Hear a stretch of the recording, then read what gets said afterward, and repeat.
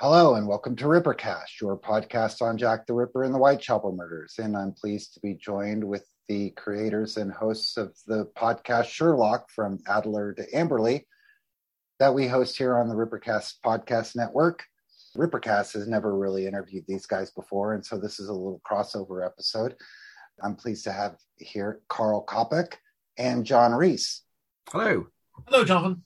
You guys have been on a part of the Rippercast feed for about 3 years now. 3 years in November, I believe it will be. And Rippercast in the past has had, like with Carl, 10 Weeks in Whitechapel, which was a series that ran for several episodes. So we tend to like to kind of try to do this limited run series type things, is what I would refer to them as. And Carl approached me again almost 3 years ago, asking me if I'd be interested in hosting on the Rippercast podcast feed a limited run series covering all of the Sherlock Holmes stories. And being the nice guy that I am, I said, of course. So I knew you would. But I wanted to have you guys on to have you tell us how this all came about. How did the idea of doing the Sherlock Holmes podcast first occur to you? Well, I'll take this first one, John, because it ends in a strange meeting we had. I'm a big fan of the TV program The West Wing, which was finished many decades ago now. And Josh Malina and I'm going to call Rishi Keshaway. I think I've got that name right. I'm not sure. Rishi, anyway. They went through every single West Wing episode one by one, and Josh Malina was in the West Wing, so he was able to bring some. This is what happened on set. This line was thrown away. Yeah, it's a very funny show. And as a Sherlock fan myself, knowing that there's 56 short stories, I like the idea of doing them in order. And there are other podcasts such as However Improbable, who do it chronologically, which is impossible because no one knows what the chronology was, including Sir Arthur Conan Doyle. And so I just like the idea of that. John and I had never met, and we were at the 2019 East End Conference? It was 2019 East End Conference. And I'll never forget this as long as I live. So I'm walking around slightly petrified because I'm hosting it for the first time. And I just went upstairs to go outside, and John was just sat on his own at a table. And John said, "Carl, can we talk about Sherlock?" And within 10 minutes, we decided to do the podcast together. So it really went that quick. And we were very lucky with, obviously then we sat on it for months on end. But we were very lucky with guests straight away.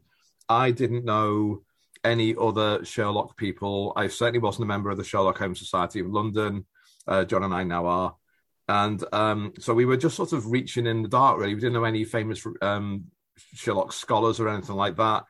And we just thought we'd chance it by arm and do the first one, Scandal of Bohemia, the first Sherlock short story, the first in the collection called The Adventures of Sherlock Holmes. We thought we would do that with my friend Neil Atkinson, who hosts the Anfield Rap, which I write for and contribute to, who's a Sherlock fan. He's a filmmaker. And then John did one, then Trevor Bond did one, and then we got in touch with the Sherlock Holmes Society of London, who knew the podcast and liked it, and then they wanted to do it. So it really, without sort of those incredibly lucky strokes, first of all, I think we're booked up for about another year and a half. We don't need guests for a year and a half now or something. I can think of. We may have one or two we need to slip people in, but it's pretty much fully booked. Yeah, which is really nice. And we've just been so lucky. And I didn't think this would take off as much as it has. And it's just been incredible, isn't it, John? I first encountered you, Carl, through your blog, 10 Weeks in Whitechapel. Yeah. I didn't know that you were also contributing to a podcast. Like, I knew nothing about you. You remember back in the day, the only thing I knew about you was the blog 10 Weeks in Whitechapel. Then they come to find out that you contributed to the Anfield Rap podcast. Was it pretty natural for you to just slip into the role? Suddenly you're a podcaster. Right. Yes. Sometimes when I think of myself, right, and Rippercast, like I never thought oh, I want to be a podcaster. No, yeah. A long time ago, there was no real such thing as, no one knew what a podcast was when Rippercast started, but that was never my idea. It's a different world. So we said this on the first show with Neil, and it was a bit strange for me because Neil Atkinson, I've done the Anfield Wrap, maybe 50 shows or something on the Anfield Wrap in various different types of show, and Neil hosted, I'd say, about 90% of them. And then, so our first show, my first ever role as a presenter of the show, well, John and I are co-hosts, but I sort of lead the questions. I was asking Neil questions, and that totally threw me because when Neil stopped talking, it's usually I have to answer a question, and it was the other way around. It was really, really strange. And luckily, I said to Neil beforehand, I'm new to this completely. I've never hosted. I've never done anything like this before. And I think it shows at times as well. And he just said, no, we're just two mates having a chat about Sherlock. That's all we're doing. And that got a bit more nervous when I was introducing people I literally hadn't met until we did till there and then, apart from the odd email. And I just sort of looked at it from a perspective of, I've got a rough idea what I want to talk about in this story. They'll have some stuff. John will have a ton of stuff. And we're just people talking. So I lead. John's role is more sort of, well, definitely John's production and stuff I don't understand. And John is, I call him Wikipedia John on the show because I'll say, what year is this again, John? And I haven't got time to look it up because I'm in the middle of the conversation and suddenly I'll hear 1895 thrown down the airwaves at me. Right. But John is a co-host as far as I'm aware. I like to see it as a three-way conversation more than a two-way conversation. And that makes me feel a bit more relaxed about presenting because it's not presenting. I mean, you do this as well, Jonathan, when you do your big panels that, you used to do with like 6 people on it and it ends up just being people talking. And actually Neil Atkins said to me once that the best shows are the ones he barely speaks on just because he wants the guests to talk to each other. And when we had Sarah and Marissa on from However Improbable, I had played that podcast the other day and it's really nice because they're talking and disagreeing and arguing with themselves as much as they're talking to us. And that was really nice. Carl keeps on saying, John's technical ability and stuff like that. I literally just start a call and hit a record button and then save. That's way too complicated for me. I think, what I like about it is it is like we're having a conversation on the pub, basically, just the people on the other side of the world. And I think, I don't know how Carl feels about this, but I think it got a bit easier as the lockdowns went on. Yeah, because we started in November 2019, and then COVID hit. So by March 2020, there were lockdowns everywhere. And then I think as 2020 went on, people got more used to the whole idea of Zoom calls and Skype calls and stuff like that. So I think a lot of people became more relaxed with it as well as that went on. Yeah. So it was almost like a chat down the pub rather than a formal type thing. And we're very casual about things as well. Like when we had the wonderful women from However Improbable on, they were like, we've got our microphone set up. What format do you want our files in to be sent to you and things like that? And we're like, no, we'll just record the Skype call. It's fine. It's we're rough and ready, and it it does the job. Yeah, and I think there's also an advantage to the fact that people now are at the stage where they know the show, they know how lo-fi we are in terms of. So in the early days, when I'd send, I wouldn't call it an itinerary or an agenda as such. It's just sort of, I've always thought this about the solitary cyclist. Actually, we haven't done that one yet, but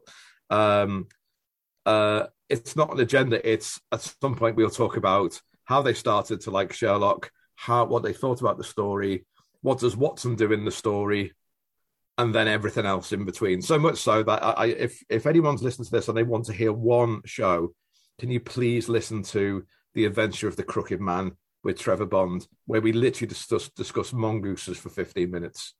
Mm-hmm. And it's a really, really funny show. And we don't write a sort of title. Now we don't do a walk through the plot. I've had to do that a few times, but mostly for my own memory more than anything else. It's incredibly loose, and I think the best compliment we had, John, was was Rob Nunn, who said on Twitter afterwards, "I've just recorded it's quite a dull story, the Beryl Coronet, and now I want to hang around with Carl and John forever."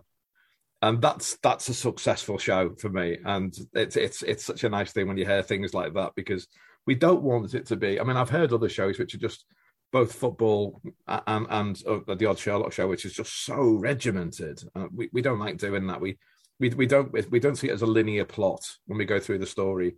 We will start with the last line sometimes, and walk around it and what have you. And also, we should point out, we do tear these things to pieces from a position of love, admittedly, but we go to town on Sir Arthur's knowledge of London, which is awful, and his ability to name most of his female characters either Mary or Violet, and hardly anything else, or Annie. We're in the Annie year. There's 3 Annies and 3 stories at the moment with the ones we're covering, and that sort of makes it fun as well.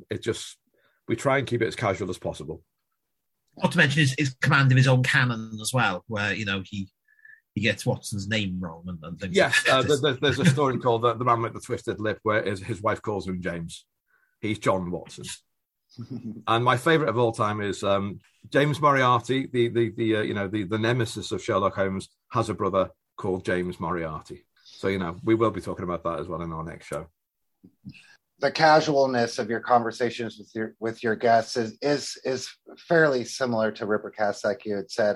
It's one of the differences that I've noticed is I can go 45 minutes without speaking, as you had said, and just let the panelists talk. But then I end up releasing 2.5 hour long podcasts, whereas you're always very strict about the times, it seems. Hour long and it's done.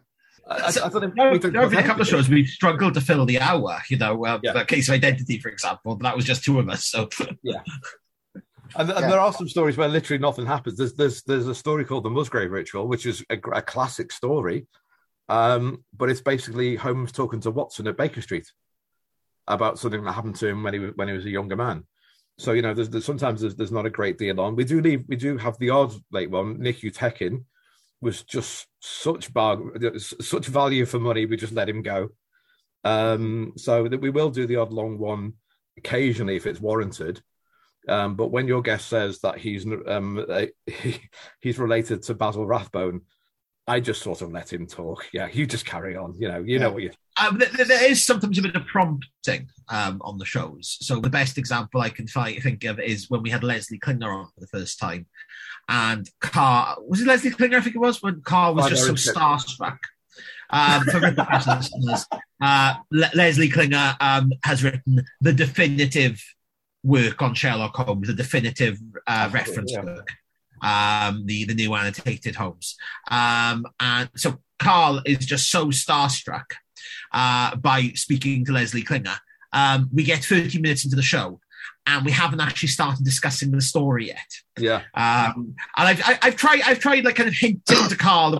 In the wind, in the end, I send him a text message going, we need to start talking about the story, not about Leslie's history with Holmes and stuff like that. It's fascinating. I've waited a long time for this. Yeah. Well, and I remember the episode with the, and this was right when COVID was really ramping up. You had I don't recall the gentleman's name, but working for the NHS or whatever he did. You spent the first 20, 25 minutes of that show talking about his professional medical life on the front lines of the COVID crisis. And I like that. That's one of my favorite episodes. We always try and do a sort of, who are you then? And that was Paul Edwards, Eddie. We were at school together.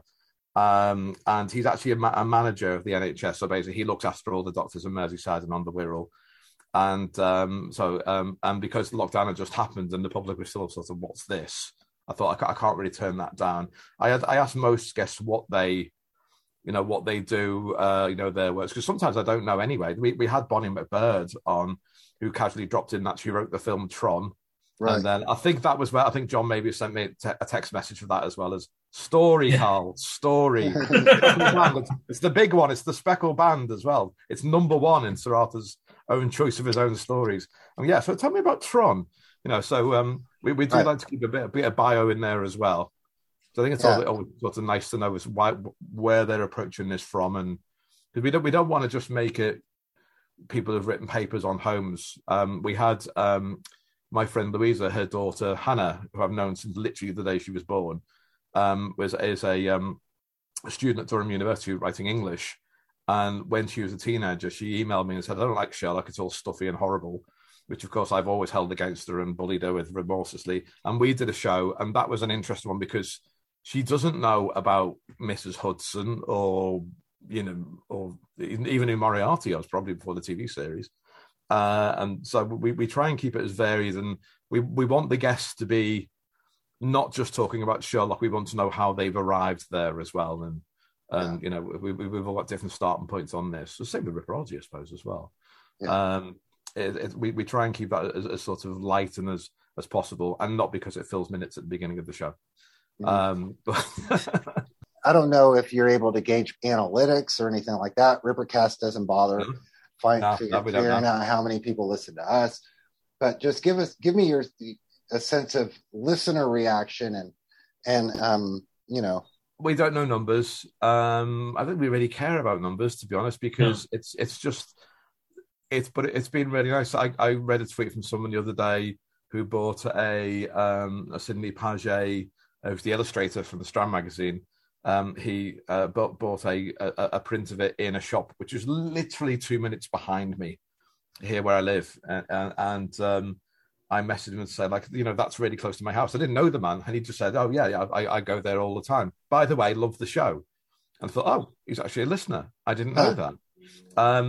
We owe such a ton of gratitude to the Sherlock Holmes Society for London and the Journal, because they could have been awkward in a sort of, oh God, it's these two amateurs talking about Sherlock, and now they're doing it in order and blah blah blah. But it's been so welcoming, so much so that when we tried to get like Nick Utekin on the show, Leslie Klinger. So Leslie Klinger was just a pipe dream, and he was on the 4th show or something.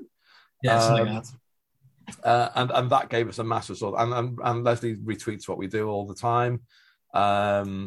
Bloke called Bert Cools, I don't talk about very often. He's been very recently, bit of a hero.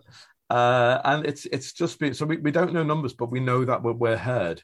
Right. So much so that we had to have an emergency change of guest for the last show we've just done, the Greek Interpreter, and I just put it out there, said we've been let down, and I got responses immediately saying, and Madeline said, yes, I'd love to do the show. She's just a fan, so she came on and did the show with us, and was brilliant.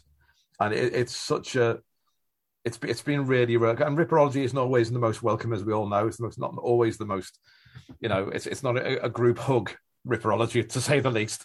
But the Sherlock side of things really has been. It's been just lovely, and we the guests we've had on have really encouraged not just us but their friends to listen to, and really accepted the spirit in which the show's meant, rather than just sort of yet another Sherlock Holmes podcast. I think it helps with the Sherlock community, in that there is what's called the Great Game, where a lot of Sherlock scholars imagine or pretend that Holmes and Watson are real, that these are actual historical events that Conan Doyle has recounted.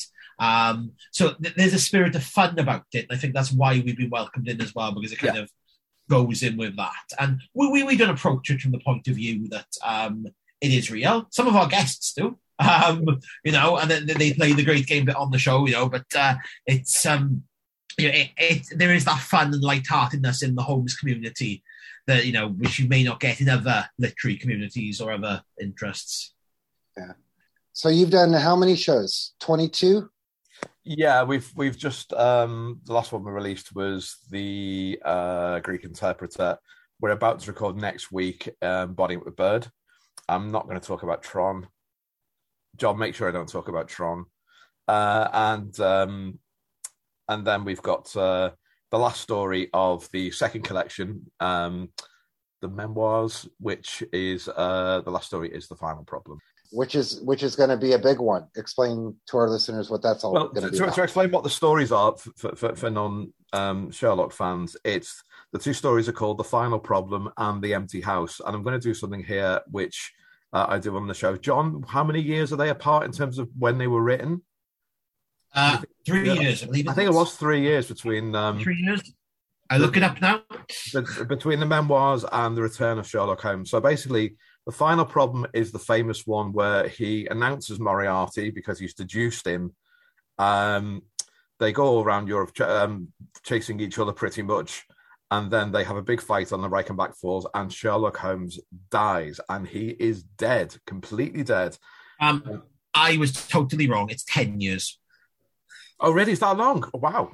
Yeah. It's because Hound of the Baskervilles comes in the middle, doesn't it? Yeah. Which makes things confusing. But and then so Sherlock is dead, and then Sir Arthur Conan Doyle was getting letters. I remember one just opened with the words "you brute" because they killed Sherlock, and of course he didn't want to be tied down to one character forever. So he went on doing his own thing for a while, and then he decided to bring him back. And he reappears in London, and to Watson, and to Mrs. Hudson, and to Lestrade at Scotland Yard, and comes back again and says, "Oh, by the way, I didn't die. Actually, I didn't fall down the cliff. There's a little ledge, and I got trapped on that, which is very handy." And that comes back as The Empty House. And the time between Holmes dying, in inverted commas, and coming back is known as the Great Hiatus. That's 3 years long. It's 3 years. It's 3 years in the universe. It's actually 10 years in publication. That's right. That's why we got confused. And so John and I had a bit of a problem about this because we wanted to give something special to The Final Problem because it's the big one. If no one knows anything about Sherlock Holmes, they know that he fell off a waterfall at one point. And Moriarty, of course. And it's Moriarty's debut. Quite confusingly, Watson's never heard of Moriarty. Then he meets him, then sort of kills him because he's there. And then in a novel, The Valley of Fear, Watson says, "Who's Moriarty?" So, that's we investigate things like that.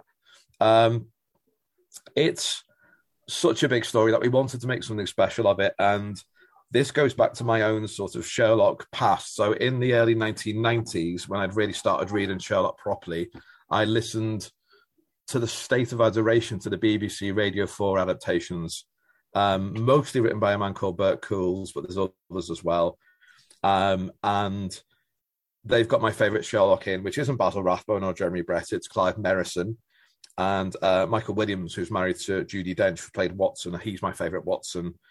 And I just said to John, I'd love to get Bert Coules on a show, but he's a writer, he's a producer. He's not going to come on this show ever. So I emailed him, was amazed that he replied. And then we told Leslie Klinger, who'd already done the 5 Orange Pips with us, that we want to do something special with Bert. And he said, "Oh, if Bert doesn't mind, I'd like to come on that show as well." So what we're going to do, rather than just do a standard show, is we're going to host it as a live event on Saturday, the 16th of July, free of charge. And it's going to be, we're going to treat both stories as one. So I'm going to do 2 recaps pre-recorded for both stories. And then John's going to be texting me saying, "Stop talking to Bert about the BBC Radio 4 adaptations. You may have to do that more than once." So, which Bert really likes. We did a story, The Copper Beaches, with Kyle Glazebrook, and Bert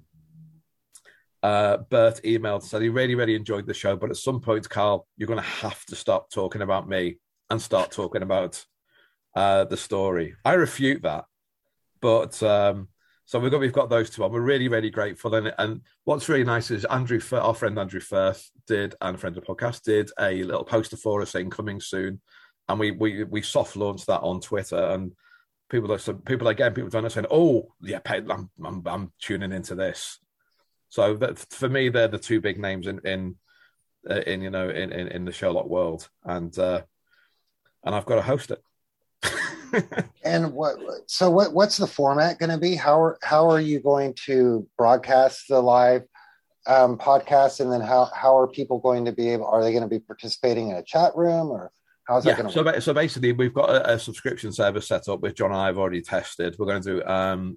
It's going to be me doing the recap, which I'll probably do over some sort of video of Sidney Paget's illustrations from the stories.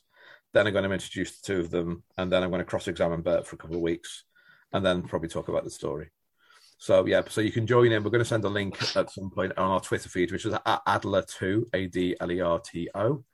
That'll be out a lot, obviously with the time and how you can join the show and what have you. And I'm going to be interviewing them, and there's going to be a Q&A at the end, which John is curating. Yeah, we're basically going to have it's going to be a Zoom conversation, I think, this year. And we're probably also going to try and stream it over something like Twitter or Facebook for people who, may not be able to download Zoom to their phones or whatever. Yeah. Just to make sure people can just watch if they want, rather than participate in the Zoom, to make it as accessible as possible. As Carter, there's going to be a mailing list sign up, so you can sign up for news updates, and the links will come directly to your phone or emails.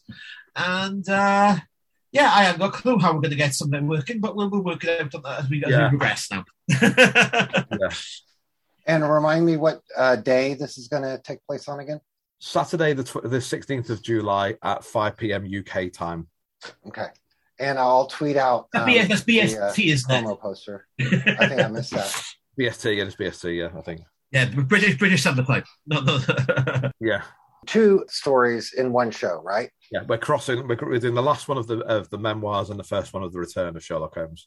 So and we'll then, be starting. So and then how many stories are left? There's 56 altogether. Okay. So it's about halfway. You're almost halfway. Yeah. And then we've got to talk about the novels at some point, John, as well. Wow. Yeah. There's 4 novels to do as well. Hound of the Baskervilles. Well, in order, they'd be Studying Scarlet, Sign of 4, Hound of the Baskervilles, and The Valley of Fear. Wow. It's a big challenge you've taken on. Yep. We were originally just going to do the short stories, but I think we started talking about novels at some point, so we were just like, yeah, we got to do them as well. And yeah. Okay. The novels are going to be dissected with love quite significantly, I think, because even though the novels came first, they're not as good as the short stories, with the exception of the very first one of Studying Scarlet. And in fact, with the last one, Valley of Fear, Sherlock's hardly in it. It's all exposition and backstory. He's hardly in Hound of the Baskervilles as well, to be fair. No, because he sends Watson away to do all the work for him. Yeah. I think with Hound of the Baskervilles, because Hound of the Baskervilles was written during the Great Hiatus. I think the Conan Doyle was writing just a generic detective novel with a gothic element. Yeah. And then he decided about 3/4 of the way through, let's make the Sherlock Holmes novel. So just wrote him in it. Yeah. I listen to every single episode, as you guys know. And a lot of times I'll find myself jealous of Carl, this is just a great idea. And your shows are so well done. So it really is a treat as someone like me who isn't a Sherlock Holmes fan. I mean, I read quite a few of the stories when I was younger, but I'm not like a Sherlockian by any means whatsoever. It's enjoyable for me to listen to the shows. So even like a casual fan of Doyle's work, I get a lot out of it. I'm glad to hear that there's still nearly 30 episodes left, and then you're going to tackle the novels, right? Yeah, we're going to do the novels. I've got an idea about the novels as well. All right. So again, this is Sherlock from Adler Day Amberley, Carl Kopeck, and John Reese. Wish you guys continued success with the podcasts and this big event that you guys have coming up. Thank you for being on the show today. Thank you very much.